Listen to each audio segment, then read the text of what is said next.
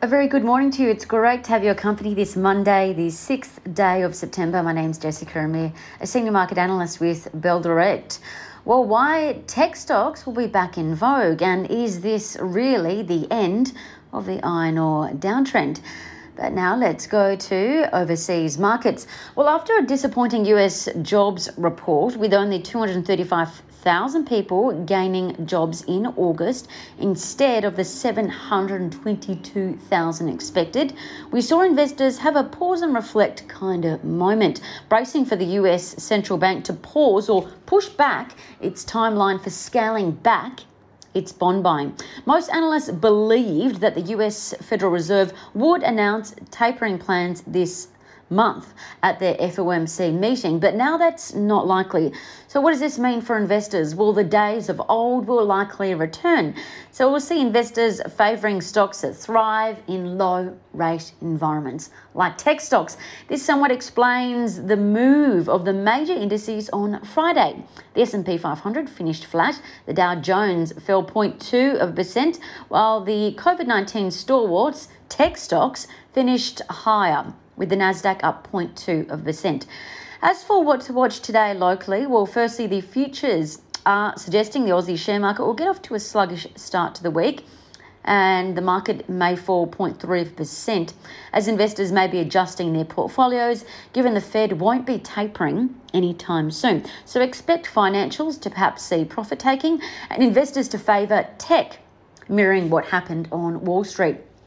The second area to watch today, commodity stocks. Why? Well, commodities finished mixed on the weekend after the US jobs report. The iron ore price is attempting to rebound.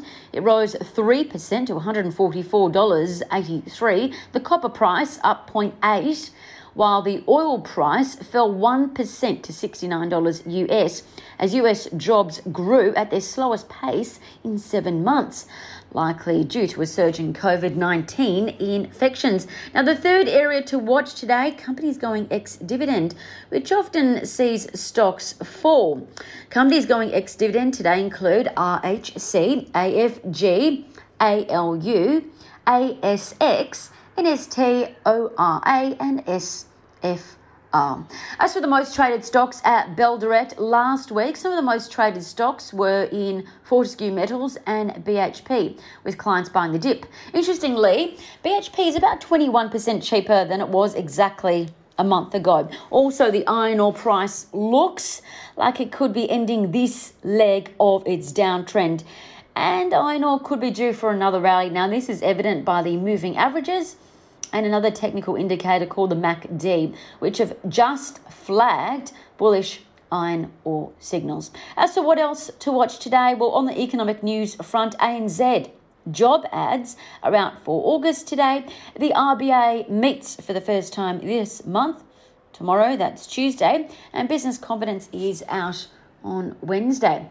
As for trading ideas that could be worth a look, well, meet an eye care company called Visioneering, VTI is the ticker. They were rated for the first time by Bell Potter as a new buy stock, albeit it's speculative, with a price target of $1.31. That implies about 33% share price growth in a year. So why did Bell Potter rate VTI as a specky buy? Well, Visioneering, VTI, achieved international marketing approvals and early uptake of their contact lenses for both the corrective of nearsightedness and for the control of worsening nearsightedness too. So that's pretty exciting for the company. However, VTI's shares are trading at an all-time low.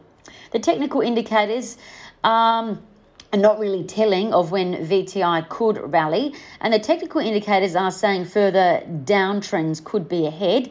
But remember, VTI is a speculative small stock, meaning it could change direction quickly. However, Bell Potter suggests that you take a longer term view. As for other trading ideas, well, bullish charting signals have been seen in Pilbara Minerals, PLS, the iron ore major, in WA. Hastings Technology Metals, HAS is their ticker, and Volpara Health Technologies, VHT, and that's according to Trading Central. I'm Jessica Amir with Bell Direct. Stay safe. Happy trading.